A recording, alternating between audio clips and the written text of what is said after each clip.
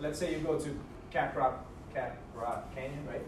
So let's say you go there and you see the mountain. And let's say you stay there for a week. Will you see, what is that called, erosion, right? Erosion, right?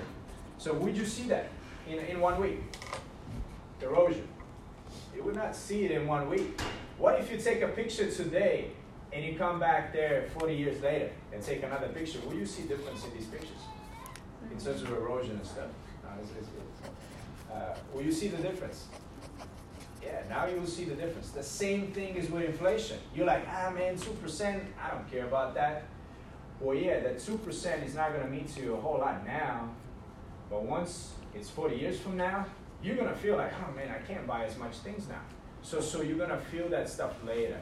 So you want to kind of think about inflation, at least break in with inflation when you do your investments. If you just put everything in a savings account, well, it's not going to build nothing, and over the long term, you're going to actually lose money. And you have to take inflation under consideration. It is important fact. Here's some calculation for it, and here's an answer. What's your answer here?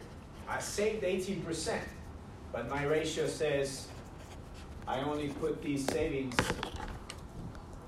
less than 1% into these investments and retirement assets. What's your thoughts on that? Am I saving wisely? No, not saving wisely. I should park my money somewhere that it grows, have some potential to grow.